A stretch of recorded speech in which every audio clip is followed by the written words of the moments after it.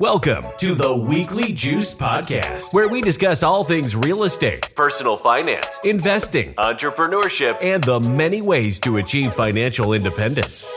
We interview accomplished investors and entrepreneurs with the goal that their stories inspire you to take control of your financial future. Here to get your creative juices flowing while also documenting their own personal investing journeys are your hosts, Corey Jacobson and Ryan Bevilacqua.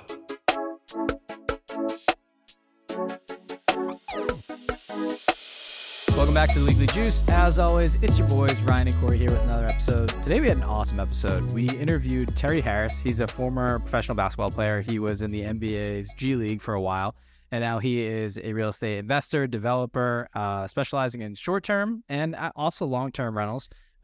Awesome dude. We had a fun time. We really did. I feel like we always connect with people who are in like the sports, who have either come from sports or just related to sports. We've interviewed a lot of like former Division I athletes. Terry did it professionally. He played Division I basketball, played in the G League, played overseas.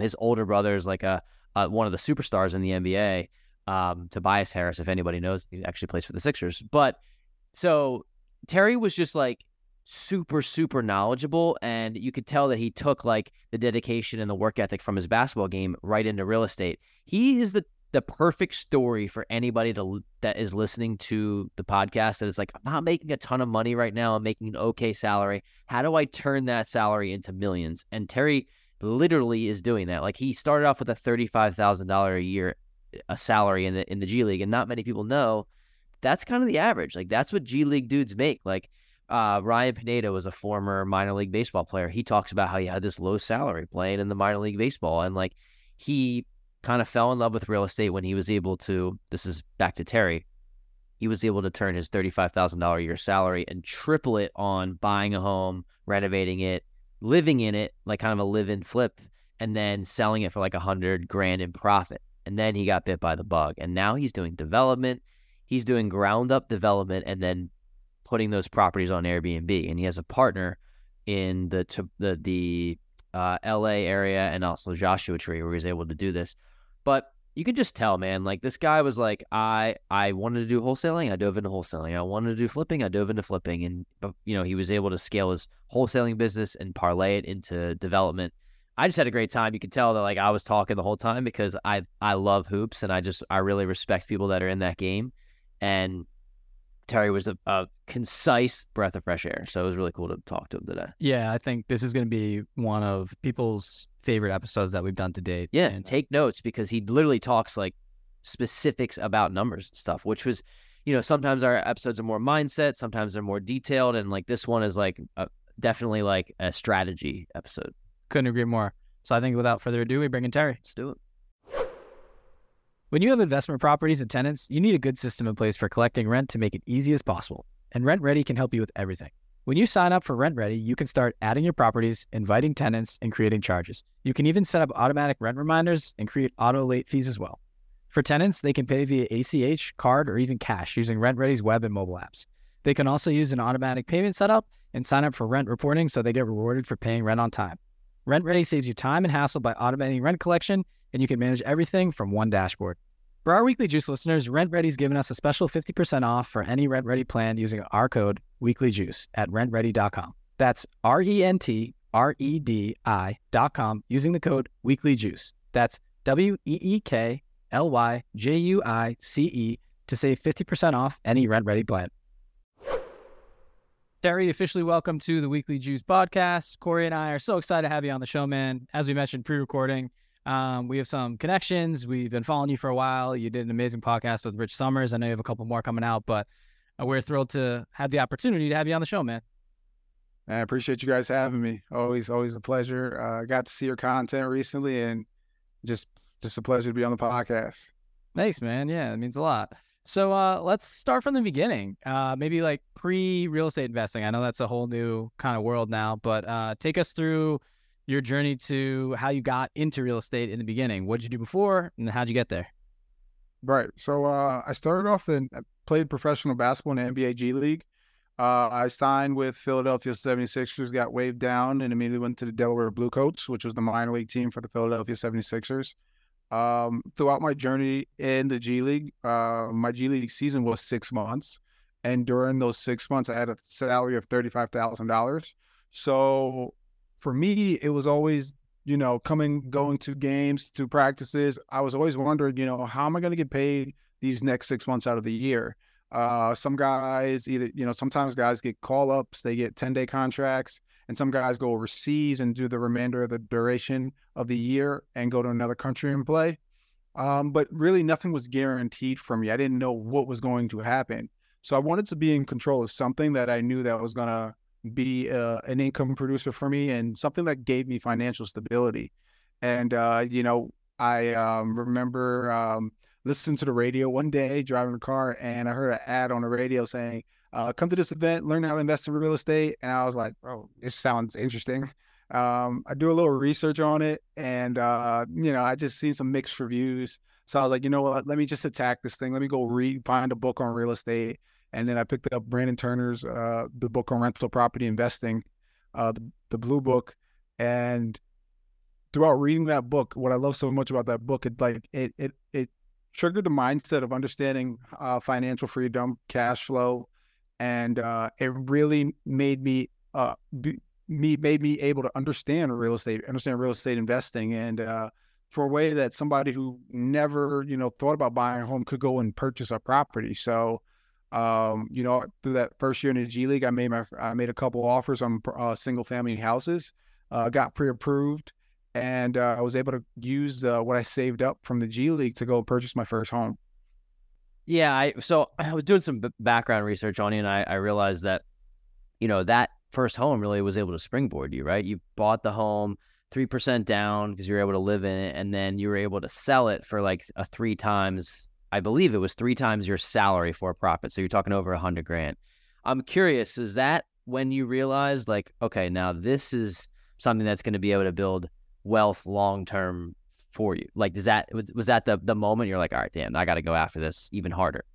For sure. Cause I was like, at that time, I'm still in the gym twice a day. I'm watching film, and then, some of the days I'm scraping wallpaper off the house. So it's like, I'm over here saying like, man, I'm 1 foot in, 1 foot out in this avenue. And I was able to do, 3X my G League salary, 1 foot in, 1 foot out. I always considered, what happens if I'm all in on real estate? What happens if I'm all in this avenue? What can I do? I already knew inside, like, what could happen. But that was really game changing. I think the most valuable thing that I really learned from that is, I can go and make money through my own efforts. Because all I ever knew growing up, through college and my first year playing professional, was I have to get a job. I have to be employed by somebody in order for me to, make money financially. Got it. I think I want to talk about the springboarding of your real estate journey. But first, I actually do have a couple of questions about the G League, because it just so happens that a Netflix, I think it was on Netflix or maybe Amazon Prime, there's a documentary that recently came out, like talking about the G League and like what a grind it is, right? And I think Gabe York's in it, and Denzel Valentine, and some guys who were like maybe higher profile in college that got drafted and went down to the G League. I think some of the guys played when it was D League too. But I'm curious about your mindset and how you were able to shift it towards real estate. And the reason why I'm asking the question is because I know that nothing is guaranteed in that league. Like, everyone is fighting for every last dollar spot. They're trying to make it. It would seem to me like you have to be 100% all in on that. Was there a time period where you were like, okay, I got to make basketball equal, or it's going to fade into the second place for you in terms of your time? And I'm curious what that was like, because I'm sure that hoops was your identity. You don't make it to the G League without being extremely good, and then also having dedicated most of your life to it. Mm-hmm, for sure. So for me, it's like first year out of college. So for college, it was like, I try to work out twice a day, practice, and then of course you got 3 to 4 classes and, exams here and there. So when I got to the G League, it was like, you still get your 2 workouts a day. You get film in, game day would be a busy day, but some days would be like, there's a lot of leisure time. So it's not your typical, playing in the G League is not your typical 9 to 5. You're not spending 8 hours in the gym. Maybe travel days can be really extensive or driving the game, but there's a lot of times where I had time to read, I had time to listen to podcasts, I had time to connect with other individuals and grow from there. And for me, though, I am a strong believer, in being 100% in on something, not trying to be 100% in on 3 different things. So what kind of made that process easier was I started investing right when COVID had happened. So when COVID happened, the whole, my gym was shut down. The G League got shut down. And really, my house just closed. So I was like, all right, I'm just going to be up here every day, doing what I can do. So it made COVID a little bit fun for me. And it gave me the ability to be 100% in on real estate for a period. That's cool. Crazy. It's like it kind of made you pivot in a way too. So yeah. Well, it's an interesting one. You don't think about it in terms of like the NBA, but like a lot of people, their jobs were shut down and frozen for a while too. And you guys too, same with the G League. So one thing I wanted to touch on, you mentioned Brandon Turner's book, The Blue Book. That was our first book too. There was another one called Chad Carson's, Investing in Real Estate. Retire Early with Real Estate. There you go. Yeah. Retire Early with Real Estate. So that was our other one. But for the one that had the biggest impact on me was The Blue Book. And I had that literally in my car, run around. Like, it was like my Bible, dude. Anytime I needed it, I would just tab through it. I had tabs, highlights, and like just to refer back to, because it was gold. There's so much in there.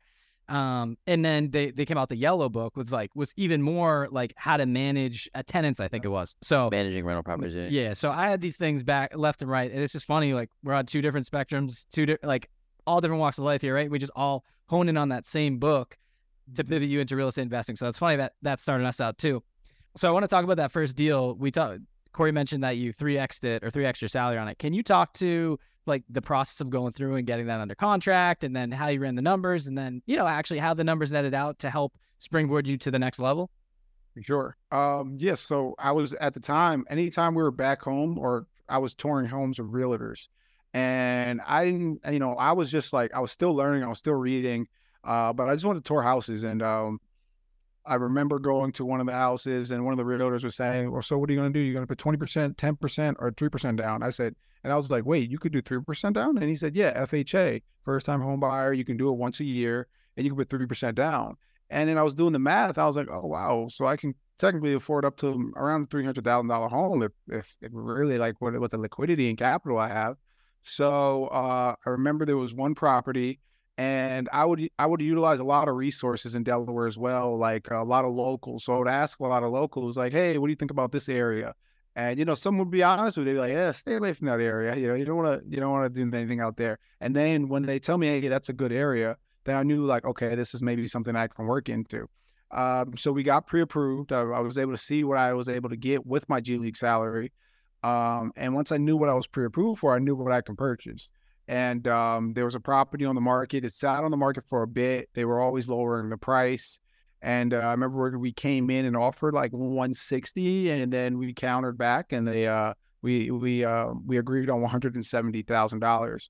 Now, during their first sale, you have contingencies. You have an appraisal contingency, inspection contingency, and throughout those 2 contingencies, during the inspection contingency specifically, there was a lot of safety hazards and things wrong with the house. It was an older home, so I remember we asked the owner to either, fix the issues of the home or credit us $15,000. I remember him countering us back at $5,000, and we met in the middle at $10,000. So I went into the closing table with a $6,000 cashier's check, and I was able to leave with the keys and a $10,000 check to go fix up the house. So I was like, walking out of there, I was like, I just made some money to go and fix this house. I just made some money to buy this house, essentially. So my plan was obviously to kind of do a BRRRR strategy. I kind of got into it after reading the book on the rental property investing. It was like I wanted to get into it for financial freedom to make that passive income.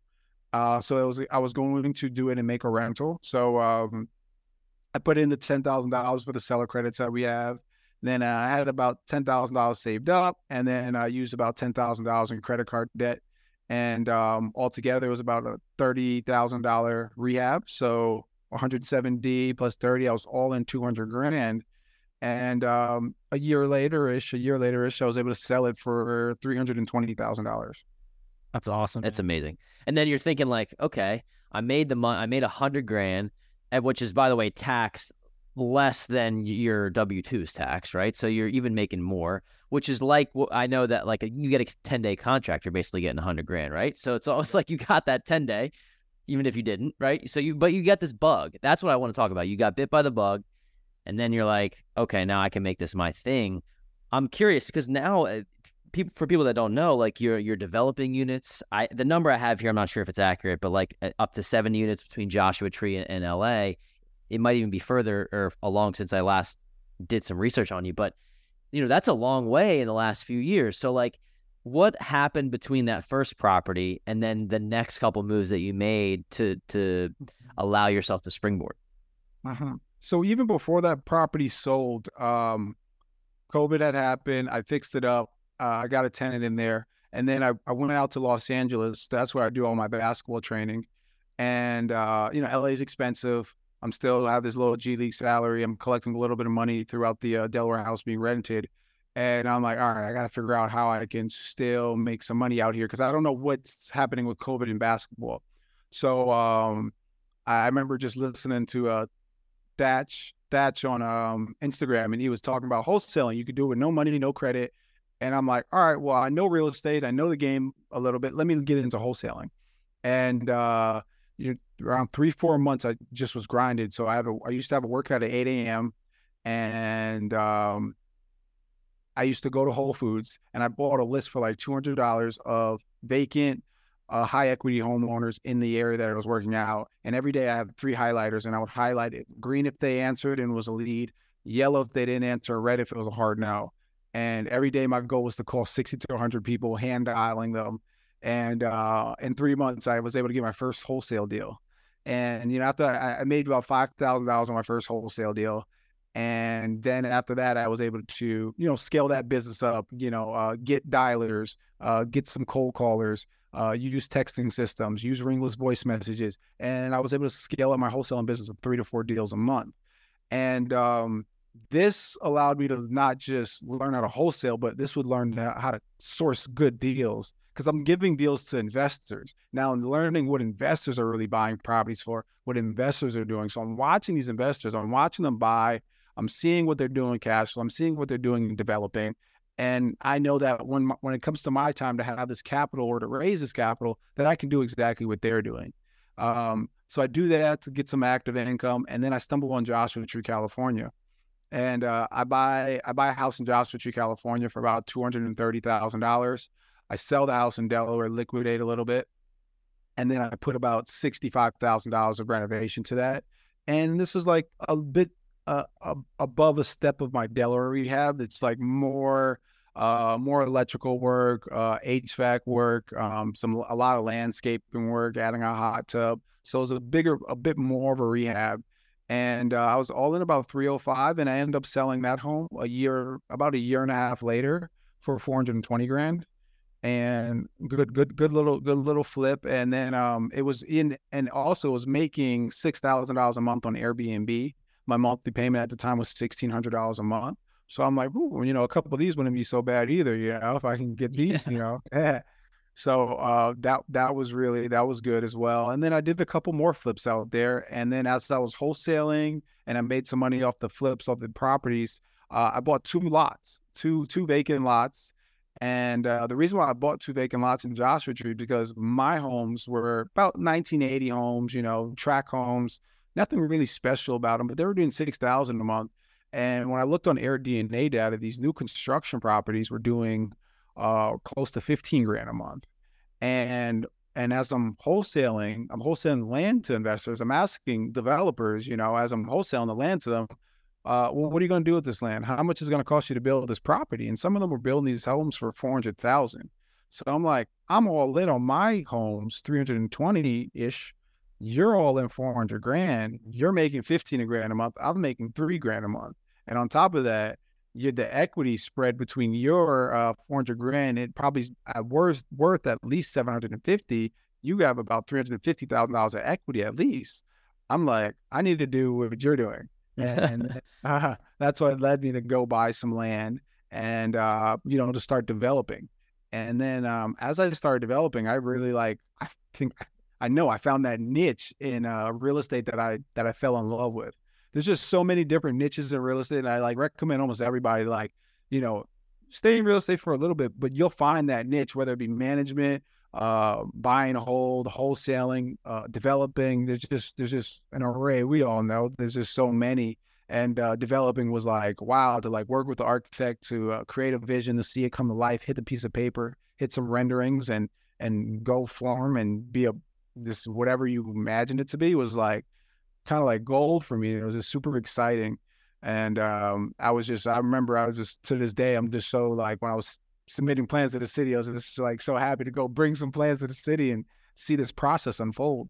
To bring that to life is really exciting. I love the design aspect because we have Airbnbs, we run a short-term rental hospitality business, and to watch people come in and really enjoy the aspect of it that you put time and energy and money into, that really gets us fired up. It's the creative side of real estate.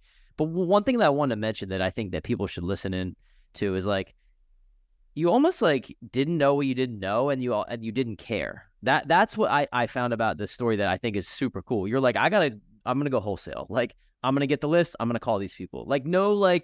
What's my strategy? Should I wait? Should I do 8 months of analysis paralysis? Should I get a cold calling team? And you're I'm gonna try this strategy. I'm gonna try this one. I'm gonna try this one until I find out what one works. And that's really the name of the game. Is you just gotta fail forward. And I don't think a lot of people do that. I don't know if that's maybe your personality, the determination and drive with hoops or whatever it is, but I think that's really the key. I don't know if you have any thoughts behind that or what was allowed you to just be no, I'm gonna call all these people, not scared, and maybe you were scared to do it. I don't know, but you did it anyway. Right. The calling, yeah, even wholesaling. I remember this was the funny thing about wholesaling. It's once you get for me, once I got a little hint at what to do, I just go do it. And then I figure, I also I figure out, through reading, connecting with people. And then I also figure out through experience. And I remember I got a little hint of what to do with the wholesaling. I just started calling people, driving for dollars and calling that list. And I remember somebody I called someone in there and I was hey, I was calling about your property. I wanted to know if you're willing to consider an offer on it. And the guy was yeah, come by, check it out. So I go by, check it out. And I don't know too much about wholesaling right now. I just know let's say 10% of wholesaling. I toured a house with the guy. I'm thank you. He goes, and then I just saw one formula online. And it was it was a basic formula on how you should make an offer to wholesaling. And the guy's yeah, what are you thinking? And I was I'd have to be around $420,000 for this property. And he's 480 is the lowest I'd go. And I was it's not going to work. And I just left. I call up another wholesaler and, we're just talking, I'm learning. And then I was yeah, this guy wanted me to sell his house for 480. It wasn't a deal, didn't pencil out. And he's send me the address. And I sent him the address and he goes, wait, you wanted to sell it up for 480? I said, yeah. I was crazy, right? He goes, wait, 480,000? I said, yeah. He goes, bro, get off the phone with me, call that guy back up right now and lock that deal up. I have a buyer for you in the next 5 minutes. I was okay, go. And this is 3 weeks after. So I called the guy up. I was hey man, it's me, Terry. I kicked your house the other day. I was hey, 480, we can make it happen. And he laughs. He laughs at me and goes, ha. He goes, sold it on the market with a realtor last week, $550,000. Damn. That'll get you. That'll get you. Yeah. Right. That'll get you. So and he just hung up and I remember I sat on the couch. I was look, I could do one or two things right now. I can be mad about this and never wholesale again, or I can know everything I need to know about wholesaling and try to replicate this deal and try to make it happen again. And then I was you know what, I'm going to go all in. And I'm but that little first fail though, gave me the okay, it can really work. You can really make money wholesaling with no money, So, totally. That yeah, it's that creative. The thing is that the experienced people in the game that you've probably connected yourself with know how to make the deals work. Like there's always a way to make a deal work. There's always a number that somebody else wants to do this with the property. Somebody could be like, oh, I want to knock that thing down and build a $2 million house. Who knows? Like, you just never know what somebody else's plan was. The person who's selling it might have a mortgage. He might have chose 480 because he owed 480. And he's like, this is the number just because I want to get out of it clean. Like, there's just so many avenues in real estate. I think that's what you've kind of created for yourself. So it's pretty cool. I want to talk about the development and like the raising the funds. I mean, was this something that you were able to do on your own to start, like by kind of playing real life Monopoly, or did you create relationships with other investors, other maybe dudes in the NBA who had capital that they didn't really know what to do with? Like, what was your strategy to try to, because going from wholesaling and flipping to developing, to me, sounds like a huge jump. Like development's a whole nother animal, right? Like, what was the way that you were able to fund some of these projects? Mm-hmm. So the first Joshua Tree developments, after I started doing the first 3, I actually found out the capital needed for these developments, for the single family developments, was very in line with the flips I was doing. So that was made it all the point to actually make that full transition into developing single family, then to rehab the single family. And I remember the land out there is fairly cheap, and I was wholesaling too. So as I wholesaled, one of my wholesalers is telling me every 5 deals you wholesale, keep 1 for yourself.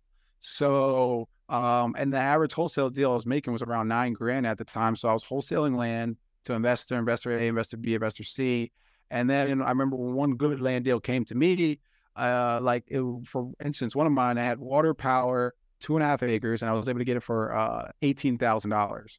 So I was in a position to buy that. And what I also like about developing is, unlike flipping, you need those funds in 3 to 4 months. Developing, you can get those funds in over the course of 12 months. So I was able to buy the land, and then I was able to go and get an architect, get the engineering, get all the site testing that needed to be done, and then about in 6 months go do the planning, pay the city planning fees and whatnot, and $18,000, and probably another $30,000 for all the pre-development fees. So roughly, let's say $50,000 investment over the course of a year, and then I was able to go to a construction lenders and see how much I was able to get through construction financing. And one of the construction lenders I actually work with right now, they give you 60% loan to value. So what they'll end up doing is they'll appraise the land, appraise the drawings as if the home was built today. And one of them appraised the house that I was doing for $1 million. And they were able to give me a $600,000 construction budget to build a property. And depending on how much your GC quotes you for, my GC actually quoted me under that. So I was able to put interest payments inside that loan as well. And that led me to be able to build this property for $50,000. I was able to do one of those. I was able to buy another piece of land. And I remember I was still wholesaling actively. I had a group of people, 2 people, partners, who wanted to come out and check out some of the deals. And I showed them one of the lots, and they're like, "Oh, it's not going to work." And then I told them, I was like, "Are you really sure this is a really good lot?" And they were asking me, "Well, what do you have it under contract for? How much are you trying to make?" And I at the time, I'm open about it. That's just the way I learned how to wholesale. I didn't want to be secretive. And I told them I had it under contract for $22,000, and I was looking to sell it to an investor for $45,000. And if they weren't going to buy it, I told them I was going to probably close on it. At the time, I probably wasn't, but I just said it anyway. And I remember they asked about my projects. I showed them my Airbnbs. I showed them my new construction. I showed them how I was doing it. I was showing them how I was utilizing construction financing. And they loved everything. They loved the whole Airbnb play with it. And they told me right there on the site, "How about this? We have the capital. We love what you're doing. How about we buy all your land at the price that you have it under contract for, and we make you an equal partner with us?" And for me, it was like, this is everything I'm asking for. I've been asking for. This is what I want to do. I want to be a full-time developer. and this is the right path for me to be a full-time developer. So I remember in that business partnership, although they said that day one, we're still partners today. We're still buying land and we're still working together. And it's been a great partnership, but it's just when I was able to show value, and in a way I was able to be in these deals and show them how much money out of pocket they needed. These guys were also building properties with cash. They're buying land, building homes for like 300, 400 grand. And when they were able to see that they can be in and out of property for $50,000 to $70,000, it was a no-brainer for them to bring in a partner and to do 5, 6, 7, 8, 9 of these instead of being able to do 1 or 2. Got it. Because they were so liquid, you're saying. Exactly. So was the plan with all the development to build them and then rent them out on Airbnb, or do you have different plans for each of them? Mm-hmm. Yeah, I say build them, rent them out. I like to buy and hold. So it's build them. We take 60% of LTV, and then I like to refinance after at 75% LTV. And then, I also put them on. I'm going to put all of them on the market at a price I feel comfortable selling them for. I don't like to build to sell. Construction financing is really high right now, and we're not selling as fast as we were selling 18 months ago. So it's like let's build, refinance, and that can be a little patient with I can be patient with my construction budget, and patient with selling as well. Cool, it's awesome.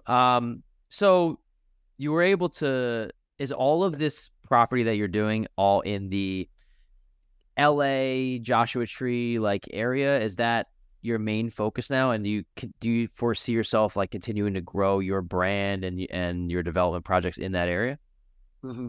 Yeah. So we started off in Joshua Tree, and as I started to get a hold on Joshua Tree, maneuver through other planning departments, City of Yucca Valley, Joshua Tree, and Landers, I felt I was ready to go into LA. So I started to acquire this year and late last year, 2 sites in Los Angeles, one 25 unit and one 42 unit apartment complexes. And I do hope to expand, but as a new developer and kind of fairly new real estate investor, I'm big on developing and investing in areas that I know the best, that I have access to all the time. Just as I start beginning to gain more resources, especially in other markets, then I can see myself investing in different markets. But as of now, I just want to stay in these 2 markets where I know hey, if I got to go out to the site in Joshua Tree, I can get in my car and get there in 1:30. Or if I need to go to my site in LA, I can get there in 15 minutes. Cool. So, do you have a favorite deal that you've done so far? Maybe one that you want to, I know you broke down the numbers for your first deal.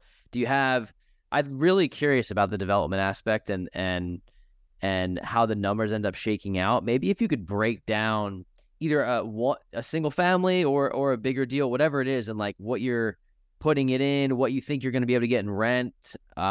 Just some details would be really cool to hear for people that outside that are listening, that maybe they want to get into development as well. For sure. So, actually, my first property, my first house, we're just finishing it up right now. We bought the land. The one was $18,000, and I was able to wholesale that for myself. I spent around $30,000 in the pre-development. The construction financing was, I remember we had to bring about $15,000 to close on the construction loan. And this one was a gradual build. There's 2 different types of construction loans that you can get. You can get all the funds up front and then kind of pay for the fees, or you can pay of what you spend. So this one was a gradual build up. All in, we're about $600 and about $25,000 for the build of the property. So add another $50,000 for the land and the pre-development. So about $675. And then I feel like I'm missing something off the fly. We end up adding a pool to the property for another $75,000. So it's all in about $750,000 for this whole house. And it just got appraised last week for $1.2 million. So for 7.7, 7.5 to 750 to 1.2 is in my opinion, it's a good margin. I don't know about it. Everybody's numbers. It's definitely a good margin. That type of property that's, that what in the area that you're in, if you're talking about Airbnb, you're saying that type of property can do $15,000 a month in revenue. Is that like a range? I've never equated the development. I actually don't even know if I've heard anybody that does development to short-term rentals, which I think is awesome. It's a great strategy, especially in an area that everyone wants to come visit. For sure. Yeah. So the first one was a lot of mistakes in that house that I just did. And I think where I kind of messed up was the value engineering part. I added an absurd amount of glass in that property, and the price to build was more than I expected. But I'm okay with it because it's a unique product that hits the Airbnb market.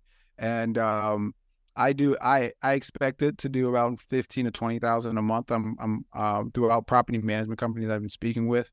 We're projecting it to do around $100,000, $180,000 year one. So and then as it gains reviews and everything, we obviously want it to do better year 2, year 3. New constructions, they do very well on Airbnb out there specifically.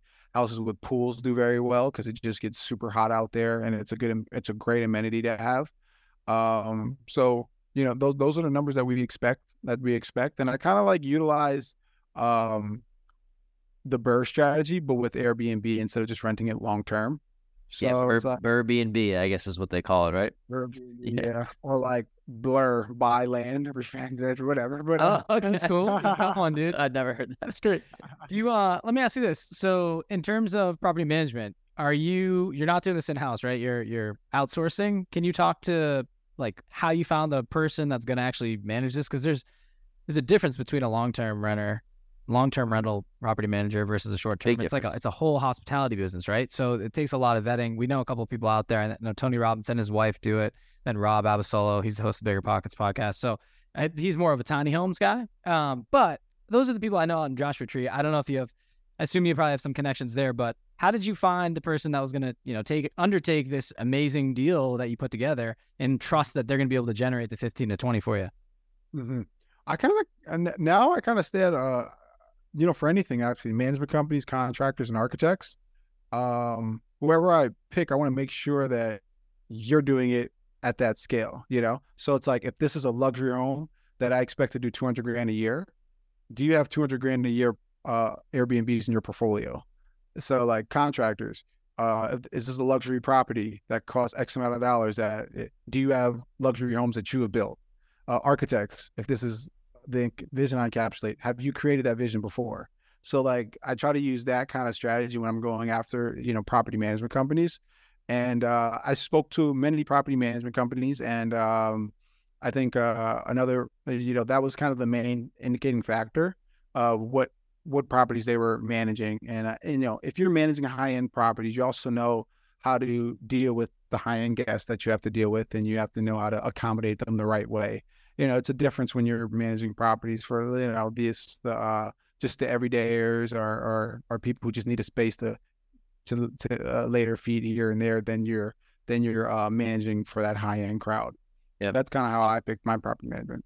I think I love what's happening in the Airbnb space right now. I know that people are running from it, and that's why I think I love it, because I think everyone is seeing articles and they're reading things about this big plummet, and like, I'm telling you, I just onboarded an Airbnb in Tampa, and I did 100% occupancy in July and 100% in August, and I did not expect that. And I think it's because of the marketing, the systems, the management, and like, it's all honed in, and I can tell this property is a home run.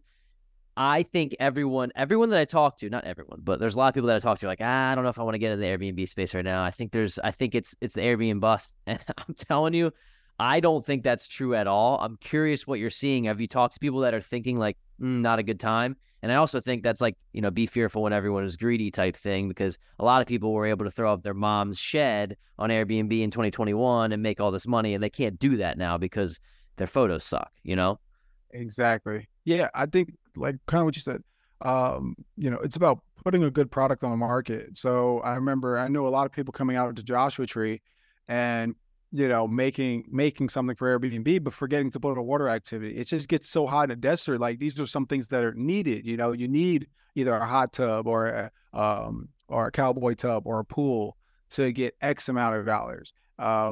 You need properties that do better are the ones with a lot of acreage. So you need that. So it's kind of also like understanding your market. What makes you successful in Las Vegas on Airbnb is not going to make you, or probably won't make you successful in Joshua Tree. And it's also like, know what tier of Airbnb you're in. I like to come in on that on the high end tier to get X amount of dollars. And I know that in my market too, people are building for Airbnb. So what does that mean? There more high end Airbnbs are coming in, and when more for me, what I see is if Airbnb is the highest you can get in Joshua Tree is $1,000 a month for Airbnb, and more of those start coming in, they're going to take the $1,000 a month spot, and the ones that are lower are going to start getting less and less money. So I'd be a little fearful of getting a 1980s home, trying to put some furniture in it and make it an Airbnb. I would like to, when I'm coming in on the market, just because I know so many people are coming in on this market with either, rehabbing properties and making them luxury, or building new houses and making it luxury. I want to come in on that end rather than coming on the low end spectrum where you're basically getting pushed down every day. Yep, totally. Before we wind down the show, Terry, I want to know what your future goals are with your business. Like, if you were to project out 1 to 3 years, you've done a lot in the last 3 years. I mean, you mentioned like this whole thing happened when COVID started. We're talking about 3 years ago, right? So It's been, I'm sure, a whirlwind for you. And we were talking before the podcast. It's like you're getting on all these podcasts now. A couple of them helped you scale your following, and like, believe me, there's more to come. You have an awesome story to tell, so that's great. But what does the next 1 to 3 look like for you? Like, do you have goals set out for what you want to accomplish? I think the next 1 to 3 is to finish the multifamily deals that I have in Los Angeles. I'm super excited about those, and to have about 4 to 6 more, at least 4 to 6 more acquisitions. I think 4 to 6 more acquisitions in the next year is what I'm trying to aim for. I want to build 500 more doors, and I think it's attainable. And I also like, since I'm a young developer, I want to bring a sense of creativity in my builds. I want to bring a sense of community living in these builds as well, where guests have amenities and like things where they can take a sense of pride in the building. So I want the buildings to be like, whoa, look like that's a really nice building when somebody drives by it. But I would say 1 to 3 years, 500 units. To build 500 units would be my goal. Cool. You guys can hold me accountable. Set it here. Yeah, we did, dude. I mean, hey, it's recorded now, dude. So you can't take it back. Can't put it out now. No, that's amazing, man. I want to talk a little bit more. Not really. It's one of my last questions, but more personal. So Corey and I always like to ask this towards the end of the show, but like, just to get to know you a little bit and like forecasting why you do what you do. So main question is like, what do you want your legacy to be, and kind of what's your why for getting out of bed every day to do what you do? I mean, it's not an easy undertaking. I know you like to be creative, and you clearly have done this in a short amount of time, but you've really gotten after it. So for us, it's like, what's your underlying why? Like, why do you get out of bed to do what you do? Man, that's a good question. I think I definitely want to leave a legacy. I want to create something special. And with real estate, I just feel like everything was kind of like, it just flowed naturally. When I was getting into it, and to see where I was able to get from 4.5 years ago to now, it just shows me like, that it's working, that I'm following this gut instinct to really pursue what I want to be able to pursue. I do have this dream of creating a city one day, of building a city one day. So like, that's kind of like, and I always had this kind of dream when I was younger. So like, now that I see like, okay, the real estate's kind of leading into that path. So it's like, I just want to keep building this thing up so I can like one day, have that future city. So that's, well, if you project out the trajectory, I think you might be on your way. 4 years doing what you're doing, maybe you multiply that by another 4, you might have a city. So that's awesome, man. The last question for me, and I like to ask this question because it's kind of a reflection type thing. hoops was your life for a long period of time. You made a great career for yourself. You're able to make some money. I mean, like, not that many people say they can make money. Not many people go to Division I college, right? Play basketball. And then from there to make money playing basketball is a whole nother level. So the only reason I brought that up is because I know that was probably the biggest factor in your younger years. But if you were to go back to like your 17 or 18-year-old self, knowing what you know now about your basketball career, knowing what you know about your real estate investing journey and being an entrepreneur, like, what advice would you give 18-year-old Terry? And we always like to say this, like, not suggesting that he would listen because he might not, but what advice would you give him? I would just say, hey man, it's all going to be worth it. Just keep grinding, keep doing what you're doing. I remember one of my coaches was telling me, like, because I used to always, like, there was times in the G League where, when guys would come down from the NBA team, you just don't play. And there was a time where I wasn't paying for a bit of a while, but I was still, like, in the gym getting extra work in all the time. And one of the coaches would be like, look, I know it's hard to see it now, but trust me, like, it's all going to be worth it one day or another. I don't know how it's going to plan out, but it will. And I kind of stuck that with me. I stuck that with me just all the time, even till now. Like, if I'm grinding super hard, you're not going to see the results right now, but I just know it inside, like, it's going to be worth it. And then another thing, like, with basketball, sometimes I tell myself today, it's like, if you kept playing, you could have made a max deal. And I calculate, all right, a max deal would have been like, best case scenario, what are they making now? I think a max could be, 30 a year for, like, okay. Yeah, like that. Or is that a max? Yeah, like 30 a year. So however many years that is, 4 years, that's 120. Exactly. So I gotta do that, to really be satisfied, to really know my decision was, all right, this is the right decision. Now I'm kidding. Yeah. That'll be tough, man. But I think you're definitely on your way. And the cool thing about it is that I think that coach, I don't know who he was, but he wasn't just talking about basketball, man. Like, the discipline and the work ethic that you built in the sport, it carried you into the sport of life and the sport of real estate investing. And that is really, like, what it is for us. Like, we're sports guys. We grew up, we didn't do it, at the collegiate level even, but the fact, like, the competitiveness, that drive, it carries over into every aspect, and it, like, makes you want to win. And like, I 100% know that's the reason why you were able to scale so quickly and be successful, is like, it's sports teach you everything. So, yeah, man, this is awesome. I really appreciate you coming on. What's the best way for people to get in touch with you if they want to learn more? Maybe they want to follow your journey on social, or they want to network and connect. For sure. I would say Instagram is the best way, at Terry Harris 15. Feel free to message me. That's probably the social media app that I'm on the most. So on it maybe a little too much, but right there, I try to display my projects on there as well. Throw a couple reels out there and some information. So that's probably the best way. If you think you're spending too much time on it now, wait till you start teaching people how to do this, man. It'll be like, it'll be running 24/7. Dude, I want to see you in a year, dude. I'm just telling you, like, it's good. The amount of stuff you're doing on the side is amazing, but when you start documenting it even more, dude, it just becomes this big thing. You talked about BP, you talked about Rich Summers. Like, it's going to be an onslaught, and I just want to mark today as the day. Just remember this conversation. You'll be like, holy shit, dude. Like, I cannot believe we did all that. It's coming. It's coming. Appreciate you, Terry. Thanks so much for going on, man. This is awesome. It's cool to get to know you, and I hope we can stay in touch. I appreciate you guys. This was amazing. Thanks for tuning in this week to the Weekly Juice Podcast. If you liked what you heard, please leave us a 5-star review on Apple Podcasts, subscribe, and share with friends. The more ratings we get, the more ears we'll get on our show, and in turn, we'll be able to provide you with more high-quality guests. You can also find us on Instagram at Weekly Juice Pod, where we post daily tips and tricks and document our own journey towards financial freedom. Make sure to tune in every Wednesday to get your weekly juice.